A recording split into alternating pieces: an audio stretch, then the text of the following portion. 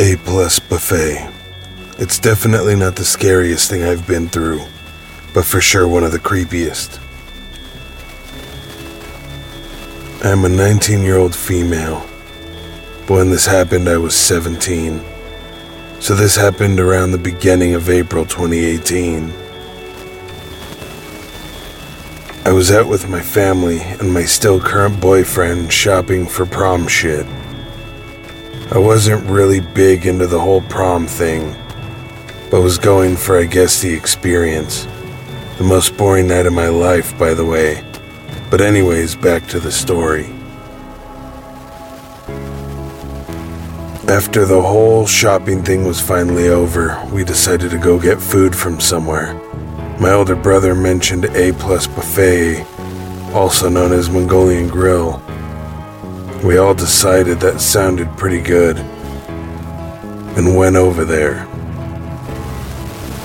As they were eating and laughing and talking, you know what people do, I noticed an older man, maybe late 60s to early 70s, looking at me, smiling.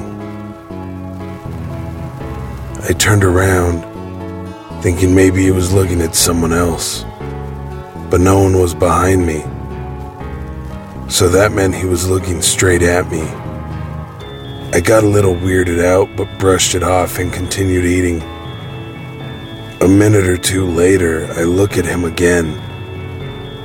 Now not only is he still looking at me, smiling, but he is also making kissy faces at me. I got a little nervous and uncomfortable, so I quietly mentioned it to my family and boyfriend. They all told me to ignore him and that we're leaving soon. I calmed down a little bit, but I couldn't help but look back at the man. I wish I didn't. Because when I did, my stomach dropped, and I was now on the verge of crying. He's now wiggling his tongue in between his middle and index finger.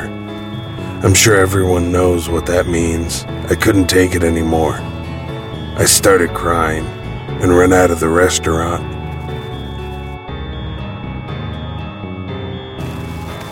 I know, call me a pussy, but I've been raped and sexually assaulted before, and obviously going through that shit was a very traumatic experience for me, as for anyone who's been through it. But I was extremely uncomfortable, and I couldn't be in there a second longer. Turns out after I left, my foster mom yelled at him for making me uncomfortable, but he wouldn't even acknowledge her presence. He was too busy staring at my boyfriend with rage plastered on his face. I haven't gone back to that restaurant or seen that man since, and I would like to keep it that way.